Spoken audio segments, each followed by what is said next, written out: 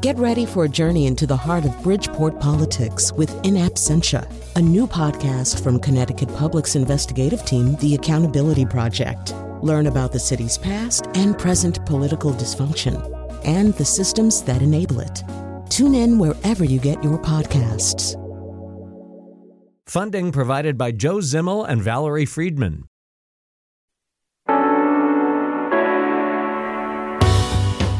This is Where We Live on Connecticut Public Radio. I'm Lucy Nalpathanchel, broadcasting remotely. 2020 has been a year, and it's time for a break. Today, Where We Live, if your holiday will be quieter than usual, we got you. Do you need some recommendations of what to watch, read, even play during the holiday break?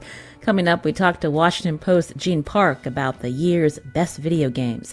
And we hear from Vox's book critic, Constance Grady, about the books you should check out too. Of course, we want to hear what you're playing and reading. You can share your recommendations on our Facebook page or on Twitter at Where We Live. NPR TV critic Eric Deggans joins us now with his recommendations on the best shows to binge watch. Eric, welcome back. Thanks for having me. Again, we want to also hear what you're watching, so you can join us at 888-720-9677.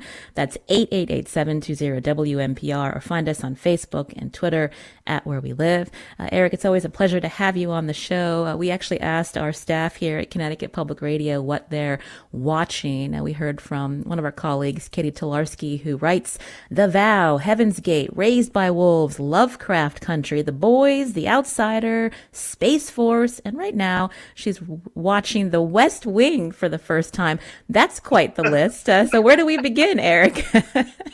Well, there's so much to talk about. I guess I'll start with, since I am a sci-fi geek, I'm going to start with the show that blew me away just last Friday, The Mandalorian on Disney Plus. For those who may not know, this is a show that's set in the Star Wars universe. It basically takes place after the first three movies of the Star Wars universe happened in terms of chronology. And it takes all of these characters that were in little corners of the Star Wars universe and fleshes out their stories and sort of reinvents the Star Wars genre. And anyone who hasn't seen it, or hasn't watched it, maybe past the first season even, which debuted last year, really should take some time and watch it if they have time over the Christmas break. It's an amazing example of reinventing a franchise that a lot of fans was afraid had kind of run out of gas with some really bloated and kind of disappointing movies recently. So that's one. Another one I'll recommend is more holiday themed, and that's Jingle Jangle, which is this great musical holiday theme that's on Netflix, and it's centered on a Black cast, and it's the story of this inventor who's trying to make his way and comes up with this way to invent a really special toy, and it's heartwarming, it's fun. There's a lot of cool songs in it. It's a musical. I really enjoyed watching it, and it's a great thing you can kind of sit down with the family and watch during the holidays. I think we have a clip from Jingle Jangle. Let's hear it.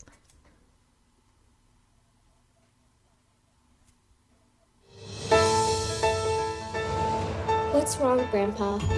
Had a perfect life, loving family, and a magical shop, till an old friend took it all.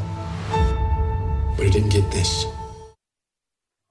Fairly big names in this movie, this Black cast. Tell us about who's in Jingle Jangle, Eric. Keegan-Michael Key is in it. Felicia Rasad's in it. But I have to say, some of the best performances that I enjoyed were from, kind of the unknown performers who play some of the central characters. So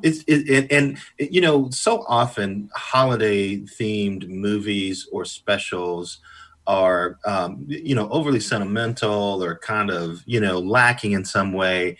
They can kind of be thrown together sometimes. This is just, it's a visual feast. It's very well put together. The songs are really wonderful. I mean, they really worked hard at trying to make this a high quality celebration of the holiday spirit that's also centered on a Black cast. And so, it's a rarity in which they really kind of nailed, they were working on all cylinders in this one. Forrest Whitaker also in Jingle Jangle. Again, that's on Netflix. Any old favorites that are available to stream? That's always my biggest complaint when I try to get on Netflix or Hulu. And I'm like, what are these movies? Where are the good ones? Right. Well, there's the perennial argument, is Die Hard a Christmas movie, right? The first Die Hard. It takes place during Christmas. In my heart, it's always going to be a Christmas movie. But that's a movie that I love checking out. And in my home, again, a very controversial call, but I love the version of How the Grinch Stole Christmas that features Jim Carrey, the live action one that was done some time ago. And again, that's kind of a tradition in our family. We're a little sardonic. We like to joke around, and so we really enjoy watching that film, even though it kind of got panned when it originally came out. One of the things that's interesting to me about this holiday season is that on Christmas Day, we're actually going to see at least 3 really high-profile projects roll out to people on streaming services. So on HBO Max, of course, Wonder Woman 1984 debuts. This is a blockbuster film, a sequel to the Wonder Woman franchise that was delayed this year because of COVID. And finally, Warner Brothers decided they were just going to put it on HBO Max rather than not debut it this year. It'll be in some theaters, but I imagine the bulk of viewers will see it on HBO Max, and it drops on Christmas Day. There's also a series called Bridgerton that's going to be on Netflix. That is Shonda Rhimes, if you remember her. She created Grey's Anatomy and Scandal. She's a pioneering TV producer, and this is her first series for Netflix based on a huge deal that she signed with them. And it's set in London. It features a multicultural cast, and it's about a young woman, navigating sort of the waters of high society in London.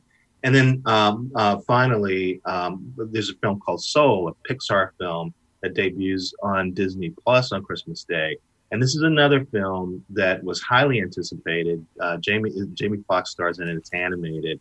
And it was, again, delayed quite a bit because of COVID, and they're gonna drop it on Christmas Day. And it's a really affecting story about a jazz musician who finally gets his first big break, and then he dies unexpectedly, and is struggling through the afterlife to get back to this life that he thought was amazing, but that he learns really wasn't quite as great a life as he originally thought. And it's a really affecting. If you've seen Inside Out, that film, it touches a lot of the same notes, and it's again a great family film to see on Christmas Day. We have a clip from Soul from Disney Pixar. Let's take a listen. You're missing out on the joys of life, like pizza. I can't smell. We can't taste either. All that stuff is in your body. No smell, no taste. Or touch. See? Okay, I get it. Again, that is an animated movie. That's Jamie Foxx's character learning the rules of the afterlife. So yeah, it's there's a lot of really interesting stuff new stuff that folks will have available on Christmas Day. You're hearing Eric Deggans here on Where We Live. He's NPR's TV critic, giving us some ideas of what to watch over this quiet or holiday break. We want to hear from you too. 888-720-9677. What are you binge watching at home where you live? Now, you talked about movies coming out on Christmas. I mean, this was a big day for people to go out to the theaters with their family and watch some big movies. Can you talk a little bit more about, because of the pandemic, how the whole industry has had to shift, Eric? Yeah, this has been, we've had seismic shifts in the state and the shape of media over this year. And one of the biggest is that, of course, all the lockdowns and the concern about communication of coronavirus has led to movie theaters either being shut down or being greatly reduced in the number of people who can attend them. And so media companies have had to decide, do they push back blockbusters? These films make most of their money in theaters. So do they push back release dates and hope that things recover? Or do they go ahead and put them on their streaming services and hope that the attention that's paid to the streaming service somehow makes up a little bit for the tremendous money that they're going to lose? Also bearing in mind that when you're in a situation like now where we seem to be experiencing another huge wave of infections, do you really want to put a film in theaters, a popular film, that will encourage people to gather in enclosed spaces? And so Warner Brothers, for example, the company that created Wonder Woman, they've decided to take all 17 of their films that are going to come out in 2021 next year, and they're going to put them on HBO Max on the same day that they have a limited theatrical release in movie theaters. So that, no matter where we are with vaccines or people gathering or lockdowns, people will be able to see these movies at home on streaming, in a more controlled setting. Disney also announced plans to shift some of its movies to streaming, but they pushed back, for example, the Black Widow movie until 2021, hoping that the theater scene will have recovered enough that people could actually see it in theaters. And so we will see over the next year which of those strategies made the most sense. But when you're hearing some estimates from people that average folks won't have access to the vaccine until March or April or maybe even the middle of the summer, it kind of makes sense that these media companies would shift their big blockbuster films to streaming so that people can at least see them and they can get some benefit from them rather than delaying them to the point where the movie might seem a little irrelevant. Mm-hmm. And Warner Brothers is getting some pushback. People in Hollywood are angry with this decision, Eric. Yeah, they're angry. I think they're angry for a couple of reasons. Number one, a lot of the ways that people get paid, like big stars and big directors and producers get paid, is that they get a part of the revenue from the theatrical run. So if you release the movie on streaming the same day that it's in theaters, you're creating a situation where a lot of people will stay home and that theatrical run may not make a lot of money, and so people may not get the amount of money that they were expecting to get. And also, Warner Brothers announced this, or Warner Media, the company that owns Warner Brothers, announced this without consulting with anyone in the movie industry, because they knew that the minute that they let a powerful agency or a powerful star know what they were thinking, the news would leak and they would lose control of the story. So they decided to make all of their decisions in-house and then kind of spring it on the world. And so all of these famous directors and stars that they had been doing business with felt like they had been blindsided and hadn't really had a chance to give their thoughts on how it could roll out or talk about what it meant for movies that they had that were going to come out the next year. And so the movie business is all about relationships. If stars and directors feel like they can't trust the company that's supposed to release their movies, then the next project they come up with, they may want to take it someplace where they feel they'll get more transparency and consultation. Again, we want to hear about what you're binge watching at home, 888-720-9677, as we get recommendations from NPR's critic, Eric Deggans. We're getting a lot of tweets and social media, Eric, about what people are watching. Bert on Facebook recommends the BBC's great adaptation of Philip Pullman's His Dark Materials. And Helder writes, of course, The Mandalorian, rewatching HBO's Watchmen, the Community Christmas episodes. And he agrees with you, and Christmas classics like Batman Returns, Die Hard, Long Kiss Goodnight, Rare Exports, one of my favorites, Scrooged, and The Gremlins.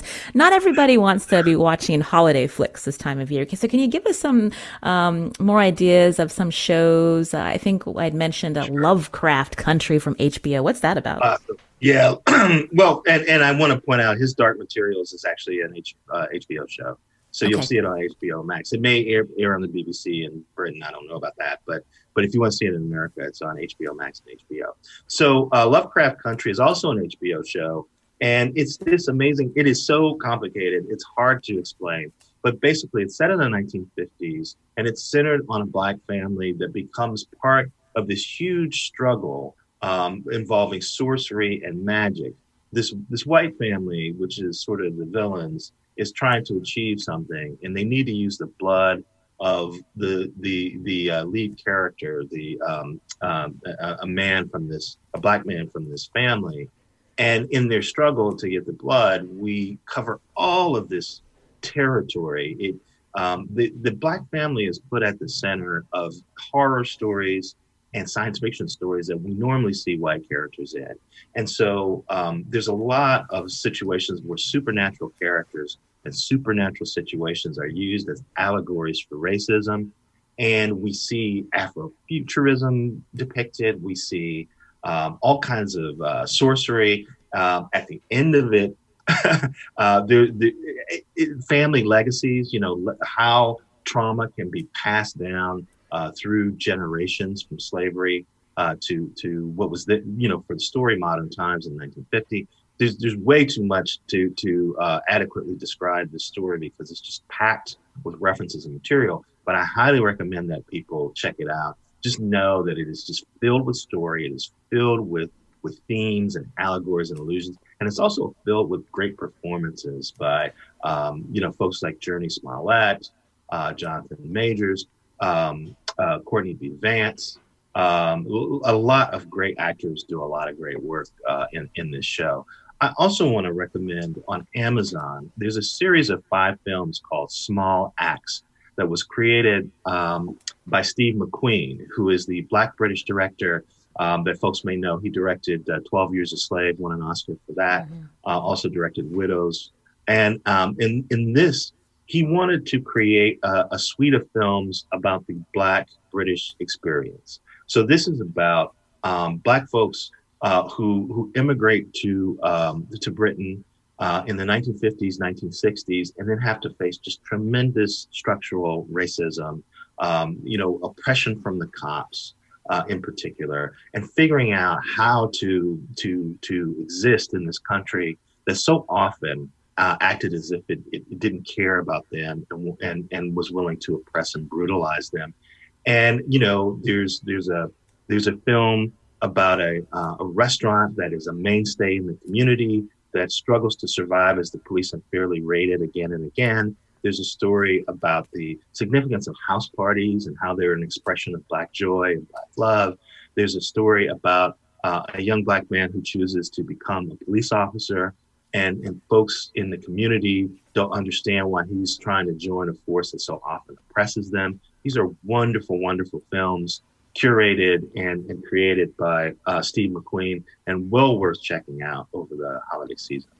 You said that was Small Axe on Amazon. Small Axe on Amazon Prime Video. Can we talk about The Queen's Gambit? We certainly can. Okay. That was on my list of best shows of the year. And so this is another great film about a young woman who becomes a chess prodigy in the 1950s and the 1960s. She is left orphaned when her mother kills herself early in the series. It's not a spoiler, really. And then has to find her way and realizes that she has a talent at chess and begins to develop that talent. And as she's trying to develop that talent, the men that she defeats in chess tournaments, as she's sort of building her skills and building her reputation, they actually help her get better. And again, this is another show that wonderfully touches on sexism and the tenor of the times. And it's a coming of age story as well. And she's also struggling against addiction. She's addicted to substances.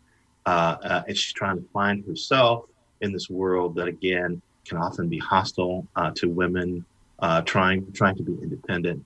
It's a really well done show created by Scott Frank, who also did Godless, if people remember that Netflix show. I really enjoyed it, and it's too bad it's a limited series, Eric. But in a way, it's great to have someone come and make a great statement with a limited series, and that's all they do. Sometimes when you try to replicate something, it begins to lose its luster. And I would rather have just a wonderful limited series where they tell this complete story than feel like they're going to come back to it and try to talk about it again and maybe not do such a great job in the second season. Sometimes it's great to just make that statement and put it out there and have people enjoy a complete work. Now, I'm glad you brought that up because I wanted to ask you about Better Call Saul, which came out of Breaking Bad. I'm just curious what your thoughts are about how this show has continued. I love Better Call Saul. So for people who may not know much about it, Breaking Bad was one original story about a high school teacher who becomes a meth dealer. He is along the way, he recruited an attorney, an unscrupulous attorney, Saul Goodman, and they decided to do a spinoff series about how Saul Goodman came to be. How did Jimmy McGill, who's the character's real name, become this unscrupulous, lawyer to drug dealers? And it sounds like that would be a simple and maybe predictable story, but they have figured out how to make a complex, nuanced drama out of this origin story. And again, in the way that The Mandalorian went back and explored all these nooks and crannies about Star Wars that maybe the films didn't have time to look at, Better Call Saul goes back and explores the nooks and crannies of areas of the Breaking Bad story that the original series didn't flesh out as much. And so we get to know some of these characters that we were introduced to in Breaking Bad. We really get to know them in Better Call Saul in ways that we hadn't before. And they presented some really compelling new characters too. So if people aren't familiar with Better Call Saul, it's a series that gets better and better every year. It'd be well worth binging the whole thing, starting with the first season and watching all the way through until you get to the current season, which I thought was one of the best series on television this past year. I was really impressed with Ozark season 3. Please tell me that it'll be coming back soon. And how are all these companies able to put out new content? I guess they had a lot on the shelves that they've put out during the pandemic. But what happens now, Eric? Well, during the pandemic, what we discovered was that streaming services and high quality cable channels tended to work a little further in advance than broadcast networks. So they had a lot of material filmed throughout the year, and they were able to assemble, the series that they didn't have finished up, they were able to do post-production and edit them together and things like that from home. They could do it by remote. And now production is starting to pick up again. So we will see those schedules fill up again. In the case of Ozark already announced that they were going to have one more season, their fourth season, and that would be the end. They would resolve the series storyline. But what they're going to do is they're going to break it up into 2 seasons, and I think they're going to do 7 episodes per season. So it'll feel like 5 seasons because they're going to do I think 14 or 15 episodes total for the final, and then break them up into 2 clumps and release one next year and then release one after that. And this is a really great story about a family that is headed by a character who's an accountant, and he seems to be a high level accountant. Turns out he was helping to launder money for a Mexican drug cartel. And then he's forced to move to the Ozarks and help this cartel launder many millions of dollars over the next 5 years, and his family gets sucked into it. And it's, what does a family wind up doing, and what kind of values do they wind up having to surrender in order to survive in an environment like this? It's really well done. Jason Bateman plays the patriarch, and Laura Linney plays his wife. Before we go, Eric, we've had you on before talking about all of these different streaming services and which ones to subscribe without, running up our monthly bills. Which ones do you think people should check out as they think about this new year? Well, I have a story on NPR.org that we actually released about a year ago that talks about how to choose a streaming service. And I did an episode of our Life Kit podcast that also talks about that. So I highly recommend going on Google and looking that up to get details. But basically, I recommend that you pick one or two huge services that have big libraries like Netflix or Disney Plus, maybe Hulu, something like that. A service that has a lot of different series and movies and originals, so that it can fulfill whatever tastes you have. And then, it's according to your personal taste. If you're a Star Trek fan, you might want to get CBS All Access because they're doing new episodes of new Star Trek series like Star Trek Discovery. If you're a fan of horror, you might want to get the streaming service Shudder, which specializes in horror. So find a couple of big services that have a wide range of materials, and then maybe find 2 or 3 smaller services that specifically target the programming niches that you're interested in. And don't be afraid to sample and change up.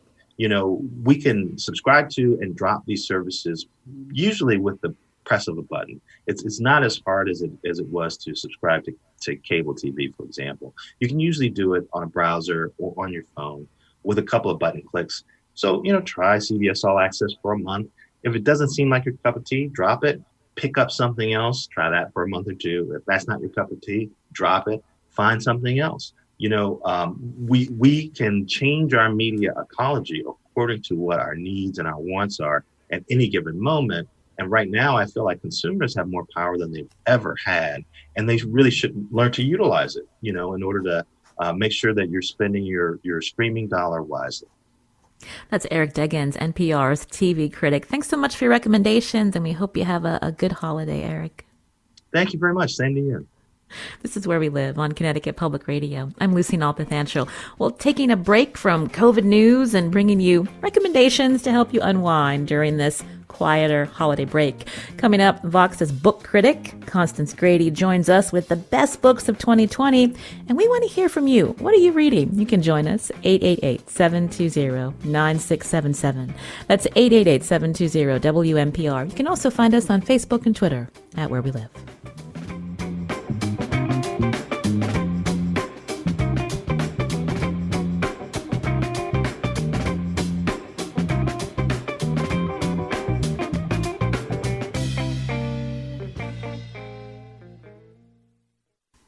This is Where We Live on Connecticut Public Radio. I'm Lucy Nalpathanchel. With the holidays approaching, we're giving you ideas of things to do with your downtime. We just heard from NPR's TV critic Eric Deggans about what to binge watch. But if you're looking for books to add to your reading list, joining us now on Zoom, Constance Grady, book critic for Vox. Hi, Constance. Hi, thanks so much for having me. We're looking forward to talking with you. And if you have a book recommendation, you can join us too, 888-720-9677, or find us on Facebook and Twitter at Where We Live. Kathy tweeted she's reading Disability Visibility Anthology, edited by Alice Wong. Again, let us know what you're reading. So, Constance, you've put out a list of the top books of 2020. Before we get to that, though, tell us about your reading journey during the pandemic. What did it look like? Oh, man. Well, like I think a lot of people, I had so much trouble reading when the first lockdown happened. I would sort of sit in my apartment and think, I should be reading. This is my job. What else am I going to do? But I could really only just doom scroll through Twitter, like a lot of people. Yeah. At the time, I think I spoke to a neuroscientist about this eventually because I just couldn't understand why I couldn't focus on the words. And what he told me was that your brain responds to uncertainty by having a lot of trouble concentrating. And a pandemic like this is one of the most uncertain experiences hopefully any of us will ever live through. So we just responded to it by being like, well, we don't know if we're going to live or die. This is a terrible situation. How can my brain focus long enough to take in words?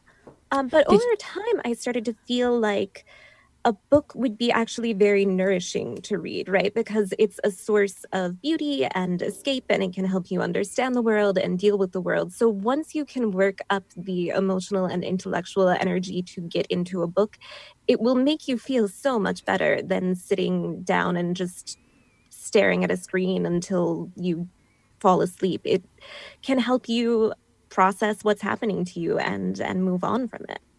Did you hear that from readers too, that they were having the same problem concentrating to get through their books? All the time. I do a little advice column on Vox called Ask a Book Critic, where people write in and ask for recommendations for me. And what basically every single email I got said was, I can't read, I can't figure out what to do, I can't work up the energy for it. So what I always tell people is you have to build up to it slowly over time.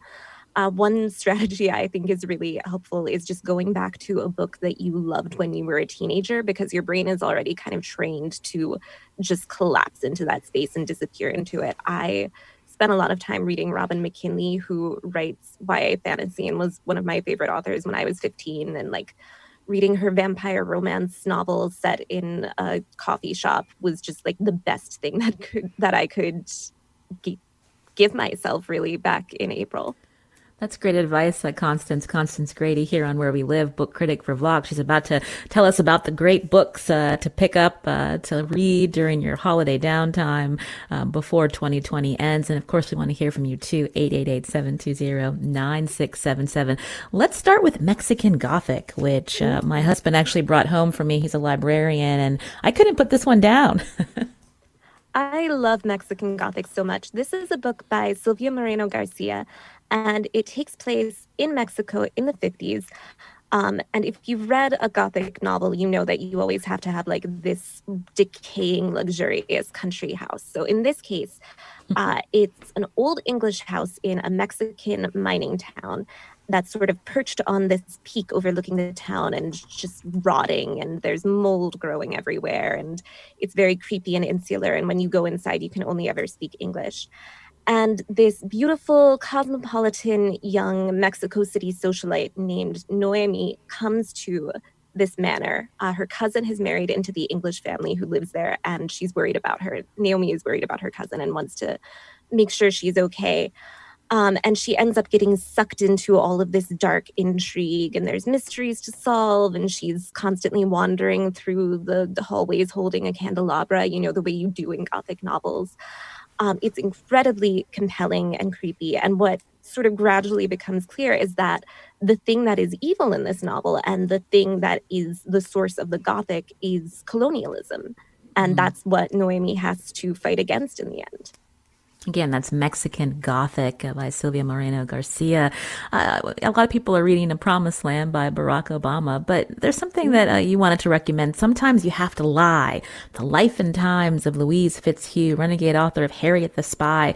So talk about this. This is a popular children's detective stories, but also the author is pretty fascinating.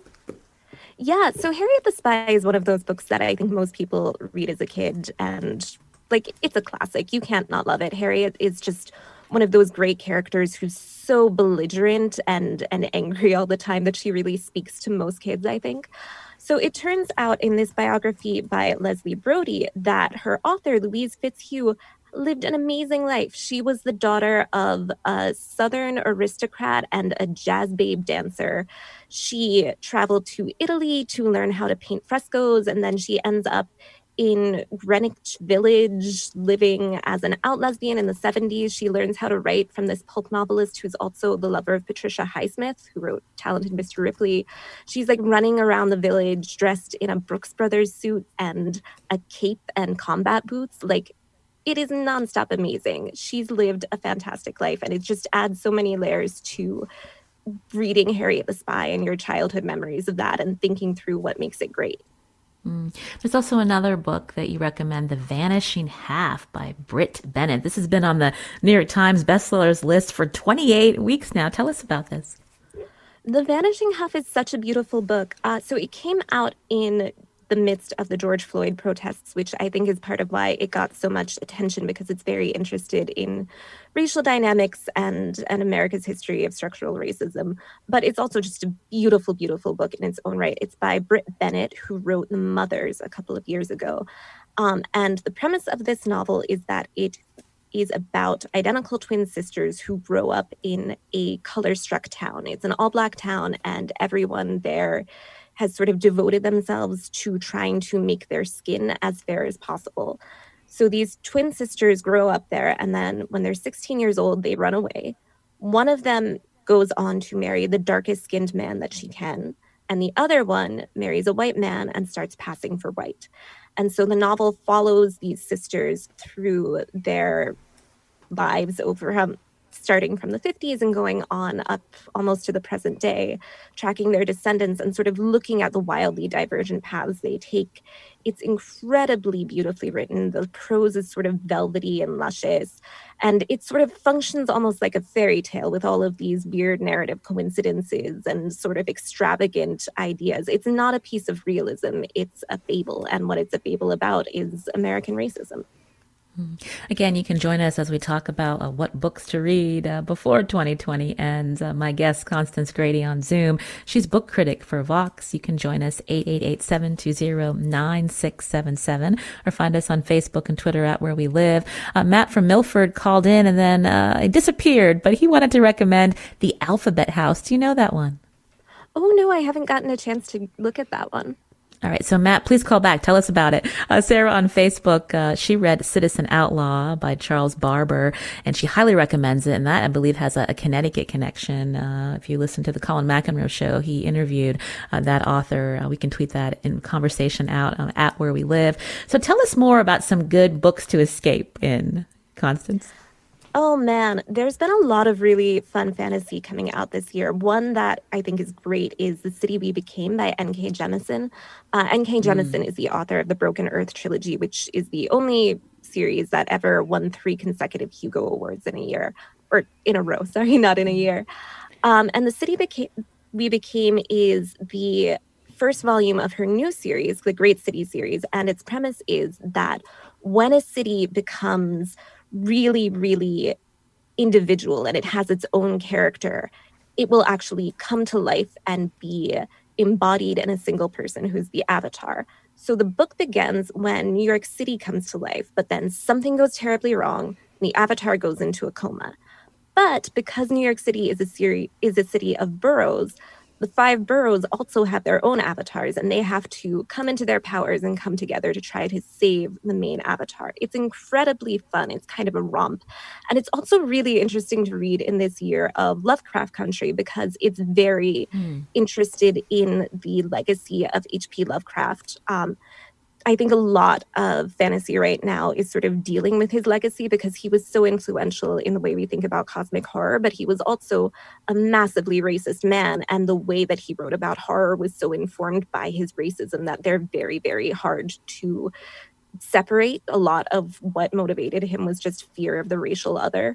So both Lovecraft Country and City We Became are really interested in critiquing the horror tropes that he developed and putting them in dialogue with the way we talk about race right now. And this one is like incredibly fun as a way to go into that deal. Speaking of sci-fi fantasy, producer Kerman Baskoff recommends Riot Baby. This is by Tochi Onyebuchi, who's a New Haven, Connecticut-based author. She says it's very intense, 173 pages. Are you familiar with this author, Constance? Oh, I believe I read his short story collection a few years ago. He's great. He writes a very, very terse sentence, and it just punches out at the page at you. You also run the Vox Book Club. Tell us about this New Zealand writer, Tamsin Muir, and her book. Oh, Tamsin Muir is such a lovely writer. She is the author of Gideon the Ninth and its sequel, Harrow the Ninth, which are our 2 current book picks for the winter. The sort of log line for those is that they're about lesbian necromancers in space. Which is such a crowd pleaser, but they're also about so much more. She writes this really, really fun, rich prose that's sort of lurid and gothic, and then she'll sort of punch under it with just like a very, very dirty joke. There's a beautiful love story at the center of it. I cried when I read the first one. She does amazing things with second-person point of view, which I think is a very, very hard narrative mode to pull off, but she really makes it work for her. They're very skilled pieces of craftsmanship. The murder mystery at the center of them just is kind of exquisitely controlled. They're just incredibly fun to read. So I recommend them to anyone who just wants something that will pull you away and make you escape for a while. Yes, definitely yes to that. Constance Grady, book critic for Vox. Thank you so much for coming on with these great recommendations, and we hope you have a safe holiday. Thank you so much. It was great to be here. This is Where We Live on Connecticut Public Radio. I'm Lucy Nalpathanchel. Now, coming up, are you among the 3 billion humans who play video games? If your answer is yes or no, we've got Gene Park, video game reporter for the Washington Post, coming up next with recommendations on how to start or what to play. What are the best video games of 2020? That's right after the break.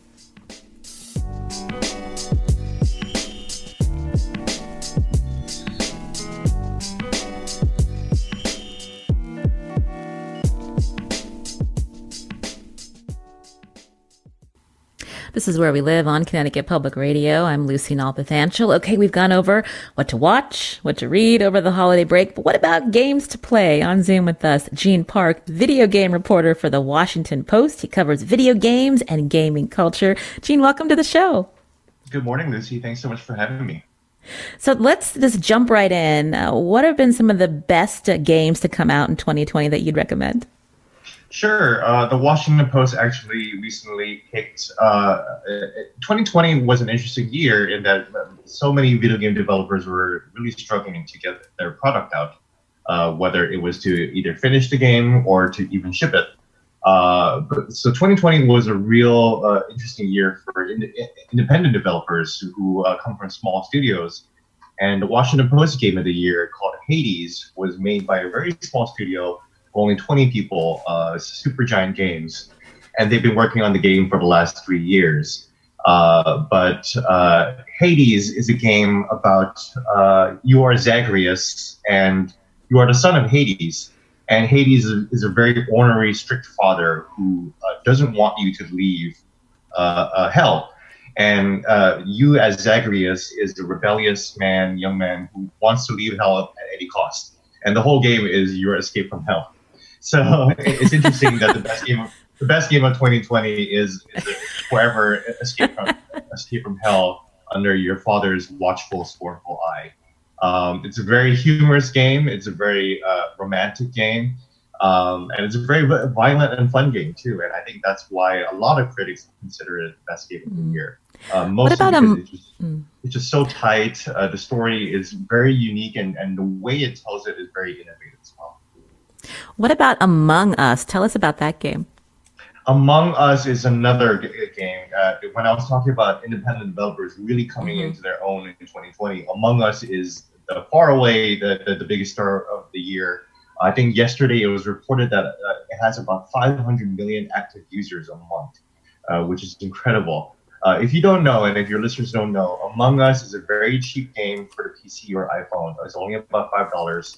It's a multiplayer game in which you and about a dozen other friends are stuck on a spaceship, and 2 of your friends are actually the invaders or the murderers among them. And while the entire crew is going about doing very, very simple menial tasks that any gamer can understand, any player can understand, 2 of your friends are out to plan your murder. And the whole game is to try to figure out who the murderers are. So it's a very mystery, whodunit type of game that I think the rules of engagement are so easy to understand. And I think that's what really helped take the game off. But the game was released in 2018. Okay. And it wasn't until this year and the pandemic that the game really caught fire. So people who love the Clue board game would love Among Us?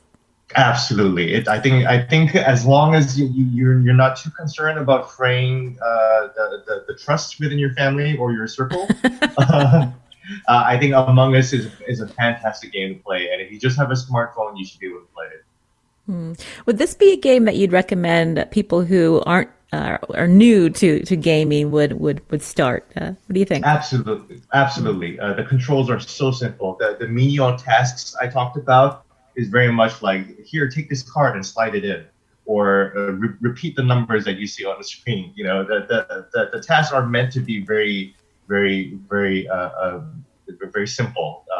And the whole point of the game is really just to figure out who's lying to you. And I think that's a game mechanic that I think anyone can understand. You think games are more accessible for people these days when we think about the different consoles and that you may need? Obviously, you can use your PC or iPhone, but what would you recommend for the gaming novice? That's a great question. And I actually have a story from earlier this summer called "So You Want to Be a Gamer? Here's How You Can Start." Nice. And we basically recommend the Nintendo Switch, which I think a lot of people have been already trying to buy anyways. And it's still, despite the PlayStation 5 and the new Xbox coming out, it's still the #1 console seller, mostly because of how accessible it is, how Nintendo's games themselves are built to be accessible and built to expand the gaming audience. So its the rules of Mario games are really about the same as they've always been since they were 35 years ago. And that's by design, because they want more people to be playing games. And I think it's really worked for them. But also on the Xbox side, Microsoft has this program called Xbox Game Pass, where for only $10 a month, you basically get a Netflix souffle of selection of titles that you can play for free. Well, free with the subscription fee of $10, but you can download these titles on your PC or your Xbox if you have one, and you can just try them all out Netflix style, to just pick them all apart. So that's a way that Microsoft has been trying to ease accessibility in terms of the friction in the retail process. You know? We just have a couple of minutes left. So tell us, do you want to talk about The Last of Us 2 or Animal Crossing: New Horizons? Oh, gosh. I'll talk about Animal Crossing first, because Animal Crossing was really, I think, the cultural moment of the year. It's a game that came out 1 week after lockdown in March.